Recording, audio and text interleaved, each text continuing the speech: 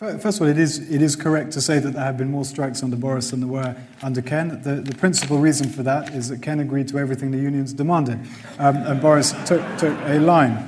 We've done incredibly well under Boris in terms of investment in our transport network, and it is the most important city in the world, and I think Boris Johnson can take a lot of credit for that. Boris has shown how to bang the drum around the world. I teamed up with Boris and various other MPs from London. Boris was elected without any targets at all, and Boris Johnson, I have no idea, but I very much doubt that he'd have been campaigning for someone like Babar Ahmed. We are back on the map as the most important city in the world. Boris Johnson can take much of the credit for that.